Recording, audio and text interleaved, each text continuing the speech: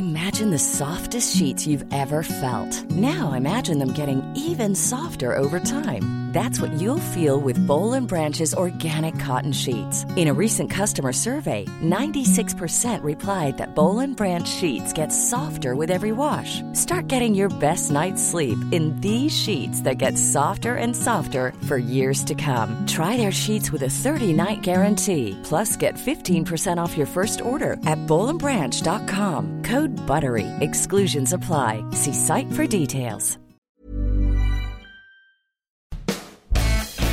Hello, Chris Evans here. Welcome to the Best of the Breakfast Show podcast with Singe from Virgin Radio. Coming up, the iconic Richard E. Grant tells us sublime stories from his brand new audiobook with Nails, the film diaries of Richard E. Grant, and they are delicious. Hilarious foodie Ed Gamble dishes up the details of Series 18 of BBC Two's The Great British Menu.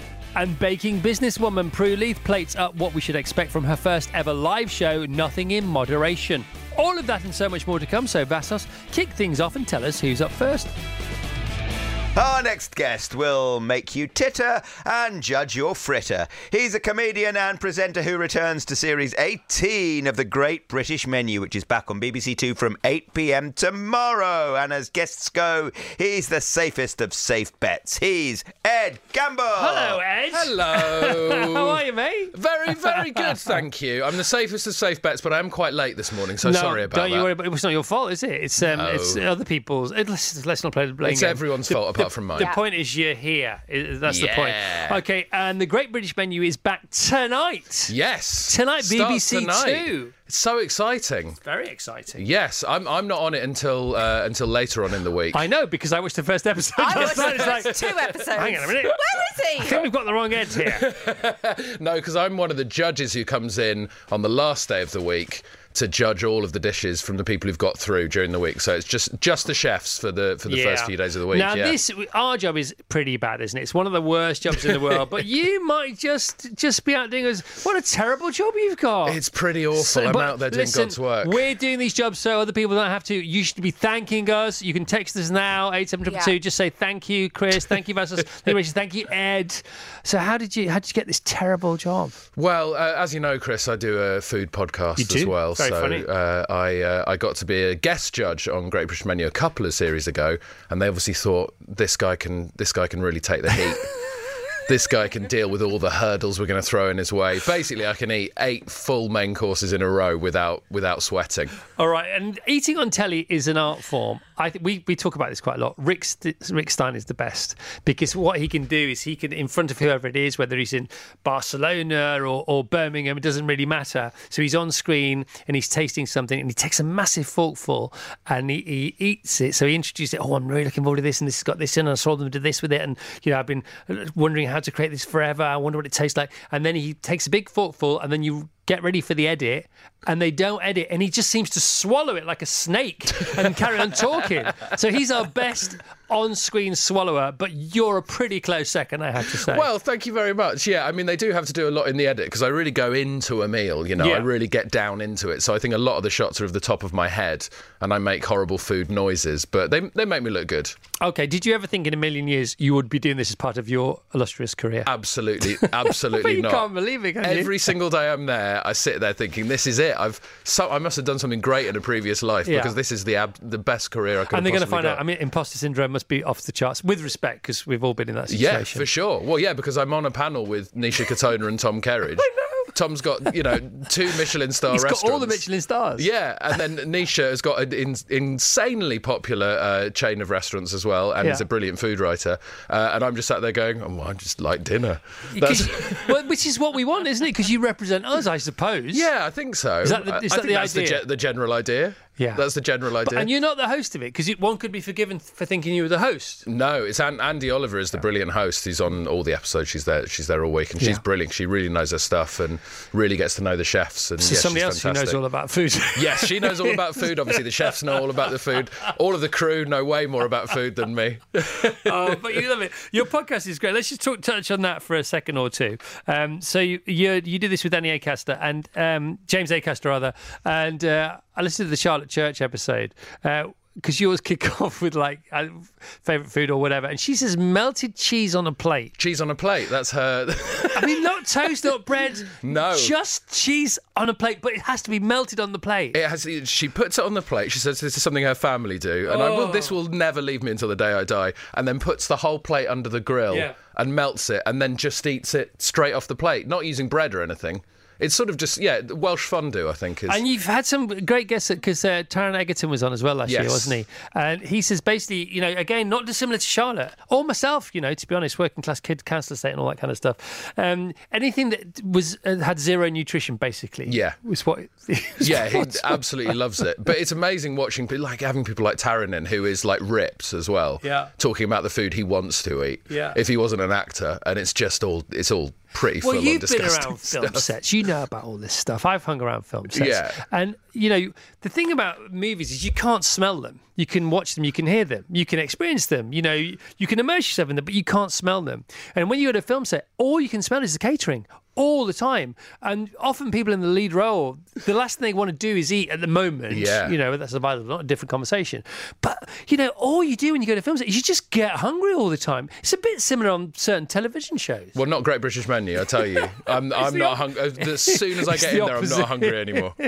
If you smell beef cooking at 8 a.m, which is what we frequently have to do, you're like, maybe I fancy a bit of beef. And then an hour in, you're like, I never want to eat again. Isn't that like at the Bicky factory? Do you remember the old McVitie's Bicky factory? So you used to get a job at the Bicky factory. People think, I can sneak a few Bickies home. Apparently you could take... No, it was Mars, wasn't it? Mars. Yeah. When you get a job at Mars, they say you can take as much chocolate as you want home for the first week, and that just about sorts you out, and you never want to see chocolate again. It stops all theft. Yeah, I don't think I could do that. Also, I'm type 1 diabetic. I don't think I could step foot in the Mars factory. I know you can't and don't want to give too much away, and we have all watched the first episode, still waiting for you to pop up in it like some kind of weird episode of Columbo, looking for the killer. But some highlights that you can just sort of tease us with from this series. Well, so this series is themed, because it's always themed towards a big banquet at the end, and it's themed on animation and illustration. Right. British animation and illustration to celebrate Paddington's 65th birthday. So we've got some amazing themed dishes coming up. Obviously there's some Paddington stuff to come. Marmalade stuff. There's a lot of marmalade stuff, a lot of sort of DC Thompson stuff, so a lot of Dandy and Beano stuff as well. And it's really exciting when the dishes first come in. You get a proper little buzz. So keep an eye out for all of those. And who have you got booked for your podcast this year? Well, we've just started the new series. So last week we had Paul Mescal. Yeah, it was the first episode of the series. And we've got a lot of exciting guests. So I'm not sure. Last time I spoke to you, we just had Dan Aykroyd on the podcast. I know you were a great guest last year, Lenny Henry, and all these other amazing people. Pretty good. Tara's like a huge star. Charlotte's always a laugh. It's cool, man. All right, Ed, lovely to see you, man. Lovely to see you. Thanks for coming. I know you're late, and it's not your fault, and you didn't get as much time as you wanted, but. The Great British Menu Series 18 starts tonight, 8 p.m. on BBC Two, and Ed and his mates, including our very own special friend Tom, having all the fun. Yeah? Yeah, it's a brilliant series. All right, you're the best. Cheers, man. Thanks. Goodbye. The best of the Chris Evans Breakfast Show with Cinch, Virgin Radio. On this show, we want the finest guests available to humanity. We want them here, and we want them now. His audiobook, With Nails, The Film Diaries of Richard E. Grant, is out now. So please welcome, free to those who can afford him, very expensive to those who can't, it's Richard E. Grant. Good morning, Richard. Good morning, Reg. Good morning, my darlings. Why might I be calling you Reg, Richard? Well, I've worked with Julie Waters in the last century, and because of my initials, she called me Reg and has never stopped calling me Reg ever since. So call me what you like. All right. Nora Steve Martin, who writes the intro to the book. This is, of course, With Nails, Richard's Film Diaries. It's been out in print before, but this is the audio version. I am 8 hours into 9 hours. I had to pretend that I wasn't listening to things. I wore a beanie yesterday and my bone phones while my family were talking to me over tea and things like that. But I was listening to you and your dulcet tones. It's awesome, Richard. Thank you. Your career, and I think all great careers, even Spielberg's career, the reason that we all love this business so much is because they continue to be pinch me moments all the time. And now and again we forget that. I forgot it for a lot more than I should ever have done. But, when you're back in love with what you do, what your book reminded me of was to be freaking grateful more and more and more every day. Your story of bagging the part of With Nail and I was so such a kick up the ass for me. Even yesterday, I was thinking, God, yeah, because I forgot what it's like, because one day you went to Bruce Robinson's flat and you didn't have the part, and then that day that he gave it to you, you went home and you did have the part, and everybody else around you and the world around you seems just as it was before, but something huge has changed, and it's your secret. Yeah. Yeah, it's true that it literally turns on a dime. And I know that, it's sliding doors moment, that if Daniel Day-Lewis hadn't turned down that part and, all that stuff, I would not be sitting here 40, years later. Or if anything else hadn't happened that did. Because everything's a sliding doors moment, isn't it? Right, Scorsese. Tell us about Marty. Well, I went from Dracula, which, directed by Francis Ford Coppola, and he worked in a kind of circus atmosphere. If he wants... The bigger the better. Yeah, the bigger the better. The more people in the tent, the more animals, music, food, everything going. You bring your relatives and your friends and anything to make a scene work. Scorsese was the exact opposite of that on Age of Innocence. It was monastically quiet and very, very controlled, and he speaks at bullet speed. So... It was very, very sort of reverential, and I couldn't connect this guy who directed all these incredibly violent movies, Mean Streets and Casino, and everything else in between, with this very, very cultured man who wore suit and tie to work every day and was very obsessed with the place settings and the ballroom gowns of this turn of the century upper class New York milieu that we were all in, and then one day somebody was speaking too loud and he just absolutely lost him like that, and every expletive came out of him like sort of Rumpelstiltskin. I thought, whoa, okay, I understand, he is a human machine gun verbally. Yeah. How are you now? How am I now? Yeah. Well, I'm about to turn 66 years old, and I'm in, I failed on my maths at school. My daughter said to me the other day, I think that you've probably got it wrong, because she said, you carry on as though you're about 19. I said, well, that old. So, it's just that weird thing that, there's far less ahead than, what I've lived through already. It's brilliant as a study on the business. It doesn't take itself seriously ever. Although there is one particular chapter that broke me. Oh. Well, I know what you're talking about. Just in the first week at the end of the first week of rehearsals for Withnail and I, my wife went into premature labour, and our daughter was born at 27 weeks and only lived for half an hour. So it was, just exactly what John Lennon said before he was assassinated, that life is what happens in between making your plans. So at the moment of great euphoria of getting this first lead role in a movie, which I'd never been in before, we then lost our child. So it's, it's just the way that it goes. Yeah. The way that it goes. Where might you want it to go between now and the end of the next decade? Well, my wife died 15 months ago, and she said to me 4 days before she died, try and find a pocketful of happiness in each day. And it's been a great mantra to navigate the abyss of grief that my daughter and I have gone through. And I suppose that's what keeps me going, of trying to find something as positive as possible. And I've had a huge amount of work since then, which keeps me buoyed up and busy. But it's like having a parallel life, that my one life ended on the 2nd of September 2021 when she died, and so everything that I'm living now feels almost like borrowed time after that. But, you just have to get on with it. And we're getting so much love about A Pocket Full of Happiness, the audio version particularly. Is this audio version, the new audio version of a book that's been out a lot longer? Yeah. Is it because of the success of that? Is it buoyed by that? Is it a companion piece? Yes, because when With Nails, the film diaries, came out in 1996, you had to do an abridged version. Yeah, I remember. Because at that time, they came out on cassette tapes or CDs. Them olden days, wax last century. Cylinders. Exactly, wax cylinders. So they now found that, we now know that you can have an entire unabridged book on audio. So that's why they asked me to re-record the whole thing. Well, goodness me, time well spent, my friend. Time well spent. Thank you, Mr. E. And I thought he's got to tour this. He's got to tour this. He's all his brilliant mimicry, and you are touring it. Thank God. I'm touring the Pocketfuls of Happiness. Yeah. Okay. With Nails, the film diaries of Richard E. Grant, available from wherever you get your audiobooks, and you can go to tickets for Richard. I'm just going to say Richard Live. It's fane.co.uk/Richard-E-Grant. Trips off the tongue, that one. You should do a worldwide one-man show. I mean, you should do what you want. It's what you should do. But, all right. Thank you. It's absolutely awesome. Anything you'd like to say to people listening today?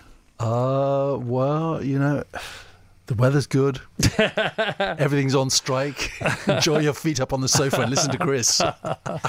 Richard, thanks so much for being here and for all the wonderful stuff you've done. It's a pleasure to know you, my friend. Thank you very much.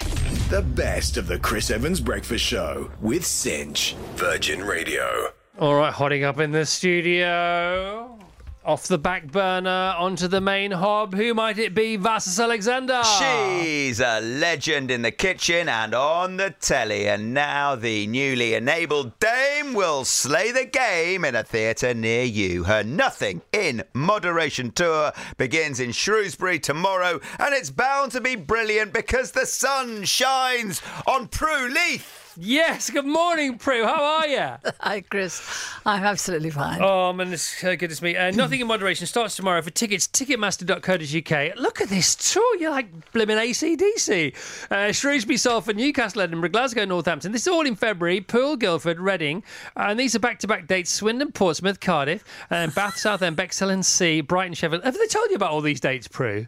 Yeah, no, I do know about them. I'm a little bit nervous. But it'll be fun. That's just February. Then March, Nottingham, York, Exeter, Truro, Yeovil, Belfast, Dublin, Birmingham, Cheltenham, Chester, Leicester, Norwich, Oxford, Basingstoke, Cambridge, Ipswich and London. And it goes on. Now, you've never done a tour like this before, but you have done live shows. You did one for us at Carfest. Yeah, I did. I keep missing Carfest because I don't know, August, it's the most busy month. Yeah, but you pitched up for us once, and for that we will be forever grateful. And you had a gammy leg at the time. I did. And we had a lovely time too. Yeah, you were brilliant. They loved you. So what form is this show going to take? Because it starts tomorrow, so you must know. Yeah, no, I do know. I've had a couple of tryouts. We did tryouts in Bath, and then in Leamington Spa, and then in New York, and in Los Angeles. In the autumn, I'm going to do all this all over America as well. I mean, I am nuts. There's no question. You're the best. No, I'm mad. Anyway, so I do know what I'm doing, and it's really just like a chat. I just talk about my life, and as most people think that what I do is eat cake for a living. Which, of course, I do. But I do a lot of other things, and I've had a very interesting life and a wonderful one. And so I chatter away, born in South Africa, and then restaurant business, the catering world. Lots of disaster stories about catering, which people love. And lots of stories about trying to feed the royals. It's my belief that a royal member of the royal family walks into any catering operation and everything goes pear-shaped. So there's a lot of that. And then a bit about, adopting my Cambodian daughter, and about winning Businesswoman of the Year, and, all sorts of stuff. All sorts of stuff. How did you decide which to cherry pick from, which stories or which episodes Well, of your life? at first I put in, when I first wrote the script, I had quite a lot about things that I really care passionately about, like I campaign for dignity in dying. I actually think we ought to be able to top ourselves when we've had enough of this good life. So I talk about that, or I talk about at the time that I once poisoned a whole lot of people in my catering company, which was really dreadful. But it's quite a lesson in what not to do. And but those sort of negative stories really bring the audience down. They start to think, oh, this is very serious. And so my husband and the promoter said, look, can you stick to the funny stuff? Stick with the funny. Because that. And then of course, if the audience loves it, everybody says this, but I had never realised it, that if you've got an audience who absolutely love you, and of course they wouldn't have bought tickets if they didn't already quite like me. They don't buy tickets to somebody that they don't like. their energy sort of feeds you. I mean, you must know this, and you suddenly really enjoy it because they're enjoying it, and you feed off each other.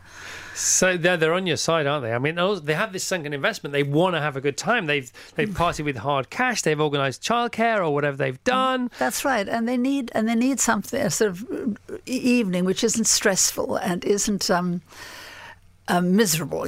Which just makes them happy, and they laugh a lot, and it's friendly and warm. Yeah. So I think we provide that, and but I also think, which I had not realised before, is when the audience really loves you. And you know what American audiences are like. I mean, they're right over the top.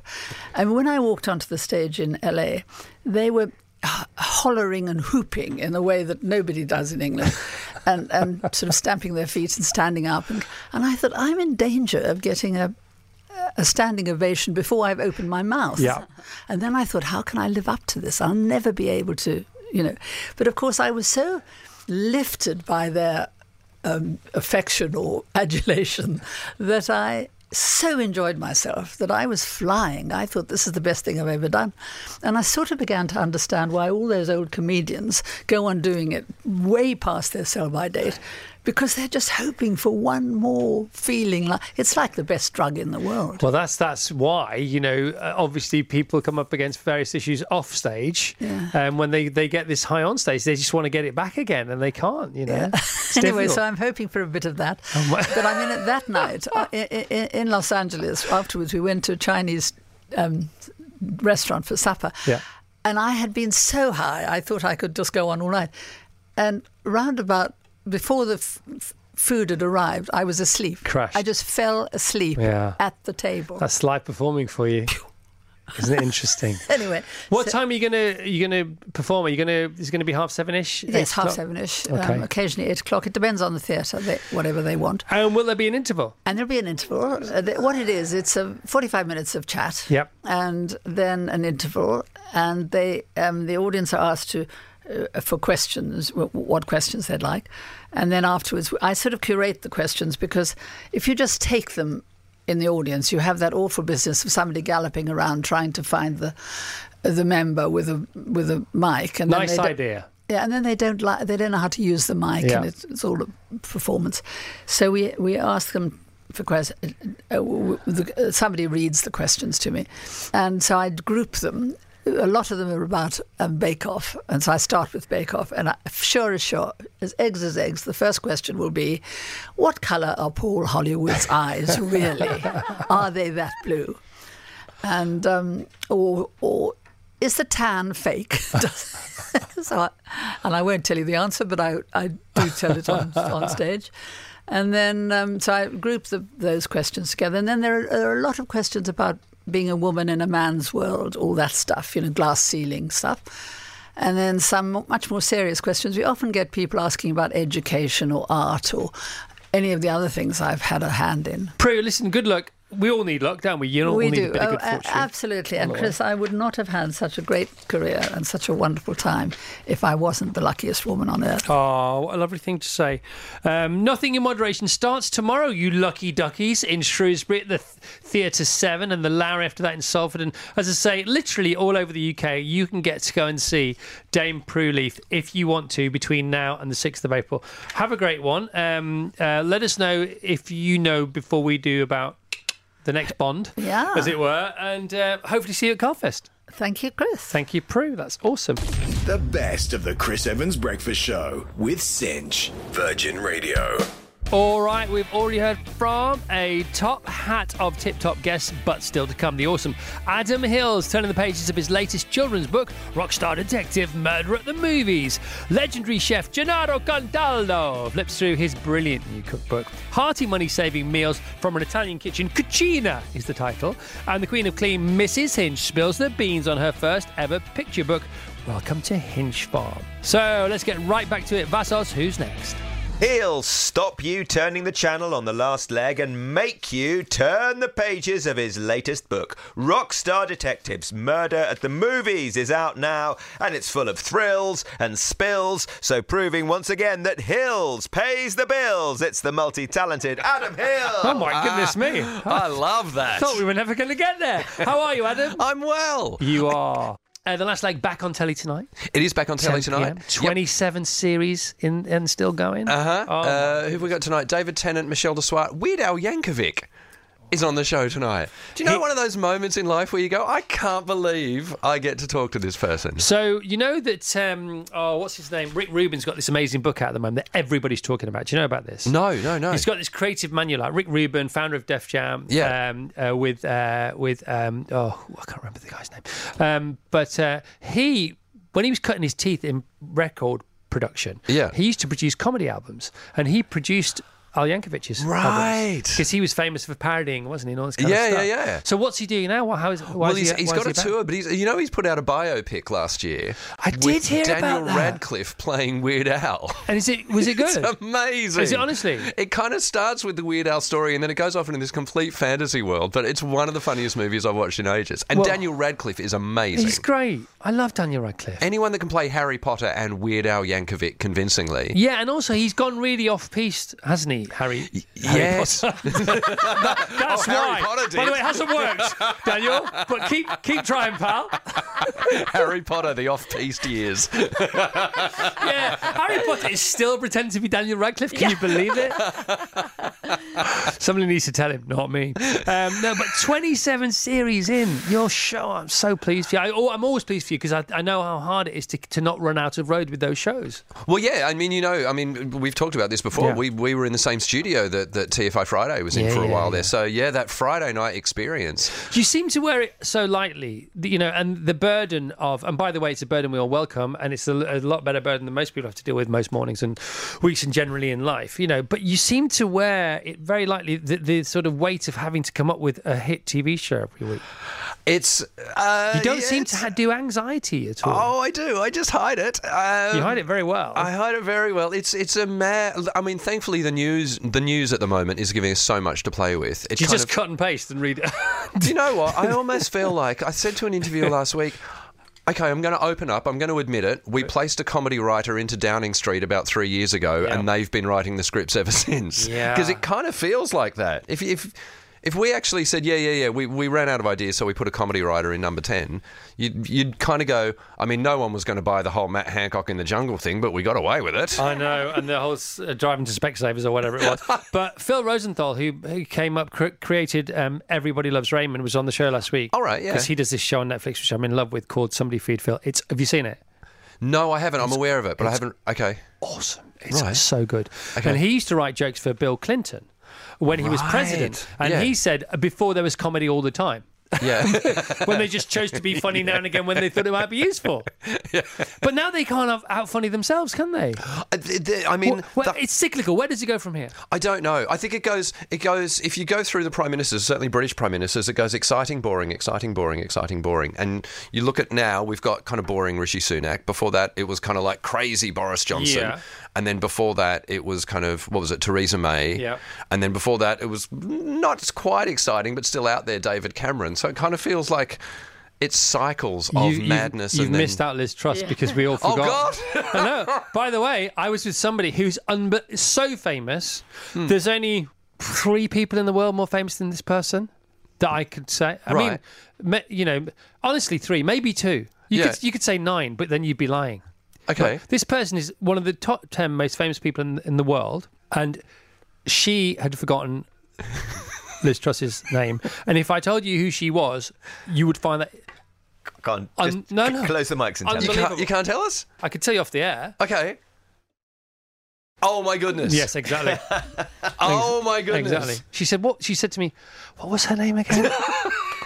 I was like, whoa, where do we go with this one? I'm never going to say that out loud to anybody else. Wow. Anyway, you're not here for any of that, are you? You scallywag. No. He's peddling his... There's a sign outside, no hawking, it says. I'm so sorry. Stop it. I've taken us so far off track. I don't know how you got in. He gets where dust wouldn't. Anyway, Adam Hill's Rockstar Detectives, Murder at the Movies is out. It's the second book for Charlie and George. Charlie and George. So George is a successful young rock star. Well, no, Charlie's the successful young rock star. And then who's the Instagram sensation? That's Charlie. Charlie Parker. I apologise. Yeah. And George Carling is her best mate who kind of films her off of Instagram and everything like that, but wants to be a comedian. Now, I did read the first book, I promise you know, because you came No, I remember. I haven't read this one, as you can probably see. So how do you want to frame it? No spoilers, please, Adam. Mm-hmm. So the book is... So the first book was Charlie and George on their first ever tour, accused of a string of international art crimes, and they had to find who was actually stealing the art. So this time, I kind of confused myself. This time, the premise is they're making a movie about everything that happened in the first book. Right. And whilst on set, there are a lot of accidents that put Charlie in danger, and gradually they start to realise someone's trying to kill Charlie. And the reason for that is, after the first book, my daughter, who's now 12, said, "Yeah, I really enjoyed it, Daddy, but can someone die in the next one?" She was like, "It's good. I liked your little mystery." Yeah, there's art crime, but come on, you can do better than art crime. Stealing pictures. How about murder? See, this is why I think they're going to have an issue with the crowd not singing Delilah tomorrow at the Wales game. Yes. Oh, the crowd will still sing Delilah. Of course they will. Of course they will.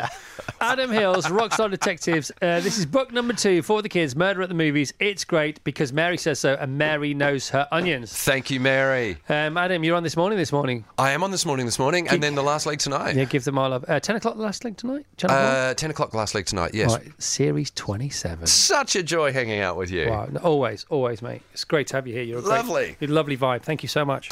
The best of the Chris Evans Breakfast Show with Cinch, Virgin Radio. If your place is clean and tidy, you've doubtless got our next guest to thank. And now, if you're moving to a new place, she's got you covered too. Her first kids' book, Welcome to Hinch Farm, is out now. So we've cinched it, and now we hinch it with Mrs. Hinch. Hello, Mrs. Hinch. Hello. How are we? Hello. I'm good, thank you. How are you? Good. You look so well. Is it Farm Life that's doing all this? Farm Life and a lot of chocolate, I think, Chris, if I'm honest. Congratulations on the newbie.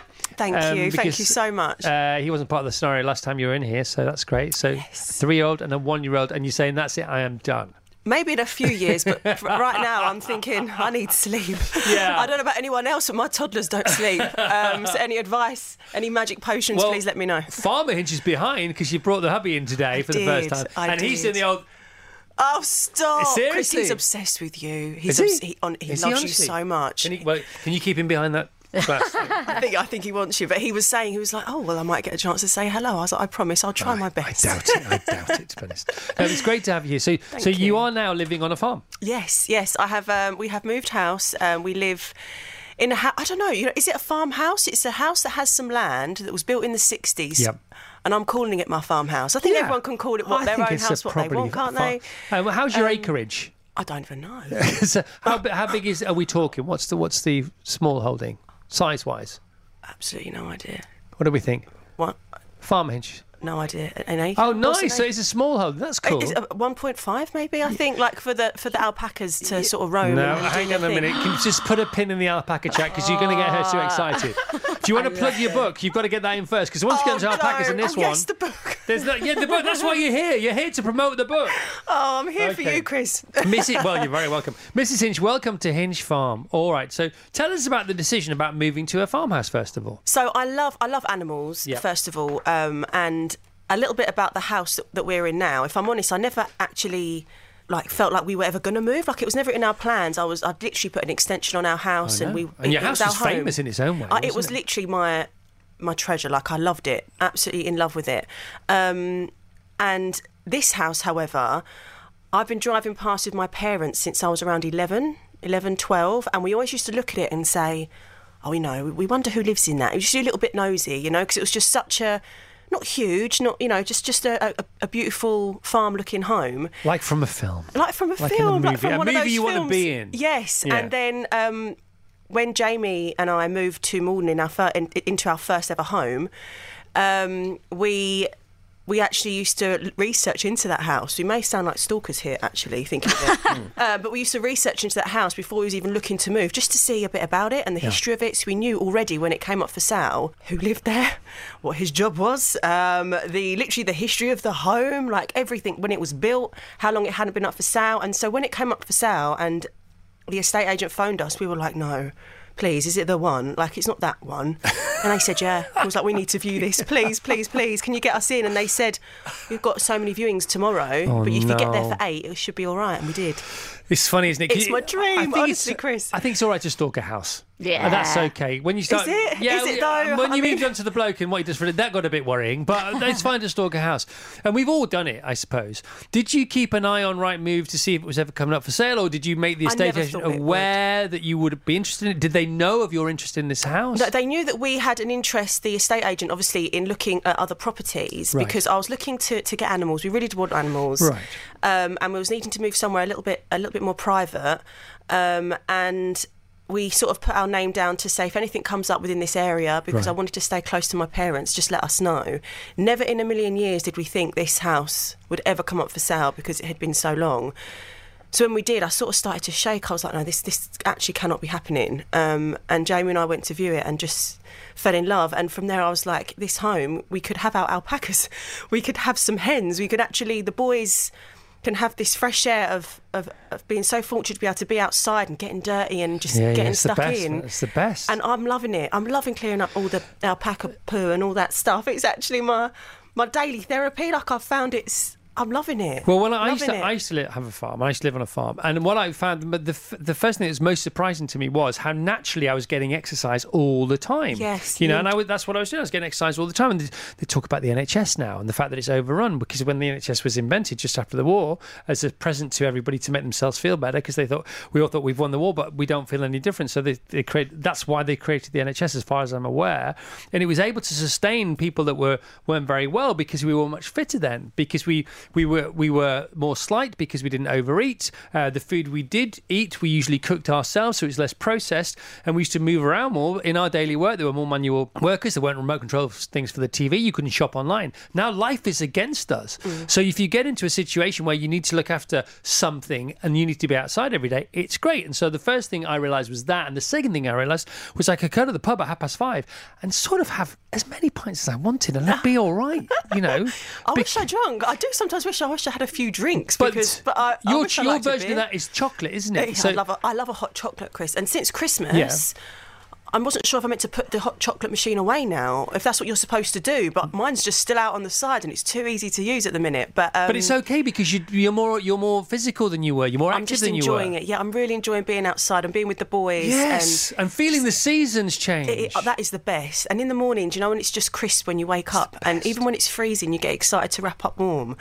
And even just to put the boys' wellies on and run outside, I just feel like, I don't know, it literally felt like a storybook. And that's where my book actually came from. Like, my followers messaged me and they said, Soph, this could be like a bit of a storybook. You should do something like that. And a few messages came in, and I thought, oh, no, like, that like an impossible type thing. And then it was more and more and more, and then obviously Puffin got in touch and said this would be incredible for the adventures of Hinch Farm and how it's happened, and change for children. That's what the main book's centred about, change for families and for children in their lives. And moving house, I think I underestimated the change that it has or could have on young kids, at home they've known all their life. And then everything changes. Your whole routine, from where you put your shoes to how you put them to bed, and I was just more nervous about that than anything. So if we're out of time, we're well over time. No, we've been awesome. Mrs. Hinch, welcome to Hinch Farm, her first kids, but the adventures of Ron, Len and Hen, based on the real-life adventures of the Hinch family, is out now, illustrated by Hannah George. Don't leave us alone next time. Do you know, I've said to Jamie, I'd absolutely love to do this more. If you'd have me, Chris, I'd come in even just for a chat. Once a month, whenever you like. I don't mind. Jamie, whatever you say, pal. And can we hang out one day? Yeah. Can we let's fire pit at yours? Yeah. I'll bring the Airstream round. We'll park it up. We'll fire stream. We'll talk leaf blowers. He won't let you forget this, Chris. Trust me. Don't. I'd come back whenever. I'd love to. To. Thank you for having me. We've never been more over time, but it's never been more worth it. Thank you very much indeed. Have a great weekend. Thank you, everybody. Goodbye. The best of the Chris Evans Breakfast Show with Cinch, Virgin Radio. He's the Italian chef Italian chefs use as the Italian ref. His latest cookbook, Gennaro's Cucina, hearty money-saving meals from an Italian kitchen, is out today. And trust us, the kitchen to him is the football pitch to Ronaldo. He's Gennaro Contaldo. Hi, Gennaro. Hi, my God. Welcome, mate. Listen, what have you brought in for us today from your book? Yes, it's stuffed paper. You know, it's used whatever you have inside the house. Yes. So that is stale breadcrumbs, which I had, or bread, which you soak a little bit of water, scratch an egg inside, a little onion, inside a lot of parmesan, stuff everything in a paper, put them in the oven for half an hour. My goodness me, Let's have a you're go. gonna All right, love now it. this is the moment. Are you ready? Okay. I mean, come on. Oh, Vassos, I'm so sorry it's got meat in it, so you can't have any. No, not as sorry as I am. It means there might be some left over for other people. No, I didn't put any meat inside here. Don't back in the Don't game. tell him that. Oh, yeah. No, that's it.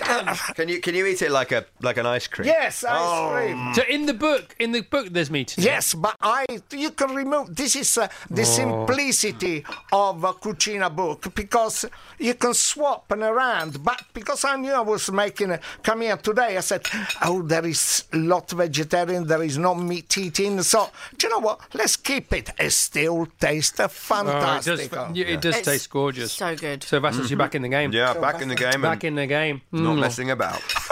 Gennaro. I love to see you all eating. And Just need a glass of wine, don't we? Yep. Next time. What would you have with this? What kind of wine would you have with this? well, you can have any kind of wine. would you have? Please, sir. Well, I will have a nice little red wine. Would you?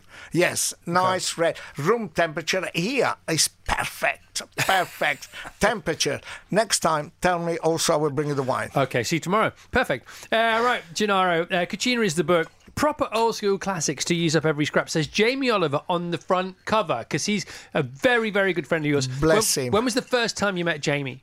Well, I met Jamie when he was extremely young. Altogether, perhaps now is... We talk every day. Do you actually? Yeah, probably about 25, 30 years, something like Where that. and how did you meet him? Well, it was easy, because then I was the chef on Antonio Carlucci at the New Street restaurant, and he just come out from a college. Don't forget, Jamie is very talented, and also he used to cook since he was a little child, because his mother and father had a restaurant, a pub. So one way or the other, he was there. When I say people, I was in the kitchen when I was 10 years old. Yes, but Jamie was before me inside the kitchen. So he came one day to look for a job inside the New Street restaurant, and I was there very early in the morning, and... I said, okay, I didn't know if he was old enough to have a job or not. I thought it was somebody on the school experience. Yeah, really? So I gave him a jacket, and he said, oh, I got mine. And he started to work. But it's a long story behind that. It's too long, because the beginning is because he was in a college at Victoria, and one of his friends...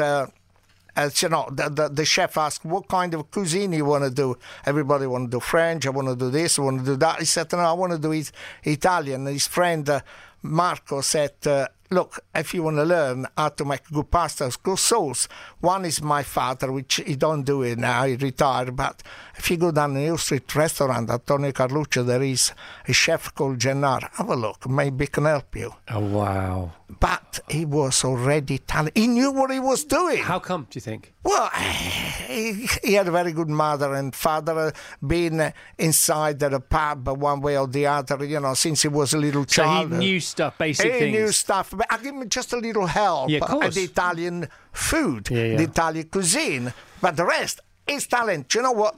Where before he used to learn from me, now I'm learning from him. It's so cool, man. So I know he loves you. He absolutely adores you. Oh, bless he worships him. You. Oh, by the way, he said, as soon as you go and say hello to everyone from me, give him a big love. And this is what I do. All right, listen, this book is amazing. You can literally eat the pages. I've not tried, but you would be tempted to. We are all in love with... the Neapolitan mashed potato cake. Just where does it obviously comes? Gatto di patate. Yeah, it's amazing, man. So tell us about where does it come from? Where did you discover it? It's kind of a classic. So you got a lot of potato. Yeah. So I love potato. It's my favourite thing. I love a potato. So what do? You mix with eggs with lots. You got some cheese left. Yep. Parmesan can be pecorino, can be anything. You mix, crack some eggs inside, bit of breadcrumbs as well. Yep. Put anything in the tins. Also, you have some kind of a prosciutto, you have a salami, bits and pieces, whatever you have. You mix all together, put them inside the cake tins, which you spread some breadcrumb underneath, press them on top. Again, put breadcrumb on top, bang them in the oven, and let it cook for about half an hour, 45 minutes, depends. And that will cost a few days. You having a picnic, cut in a slice, eating. Oh my God. Hallelujah! Great to see you, man. Thank you very much, too long. Chris. You're an amazing human being. You run a great ship, and he's on the telly this Saturday on Saturday Kitchen, BBC One. Gennaro's Cucina. Thank you, Gennaro. Bless you. Thank you very much. You're the best ever. We Big love to didn't everyone. have time to talk about your car. Yes, we're going to talk about the car. He was given a Jaguar E-Type, a 1966 E-Type 15 years ago. And you've never driven it, or never driven? No, maybe all together. No, well, I did. I kept. Who gave it to you? Who can give it to me? That car? Come on. Did Jamie give you a car? Jamie gave me that car. Bless him. Oh, that's so lovely. Was it for a significant birthday? Yes, it was. It was my 16th birthday. He came out with his car right outside of the office. He gave me the key, and I thought was the key to find something in a safe, which was in a radio. And then I heard this music goes out, outside. And there was this big ribbon on top of this car. No black way. and a colour. Can't stop crying. Jamie Oliver just got It better. was my dream car when I was young. I must told him, I loved it. And he said, yeah, big boy, we love you. Oh, how cool is that? How cool is that? But they've never talked since, apparently. Right, no, of course they have. Right. Gennaro's E-Type is in his garage. Gennaro's Cucina is on a bookshelf in a bookshop near you. Yes. Thank you, Gennaro. The best of the Chris Evans Breakfast Show with Cinch, Virgin Radio. Thank you so much for listening to this, the podcast of the best bits from the Virgin Radio Breakfast Show with Cinch. And don't forget to subscribe if you never want to miss your weekly roundup of all our best bits. Goodbye for now.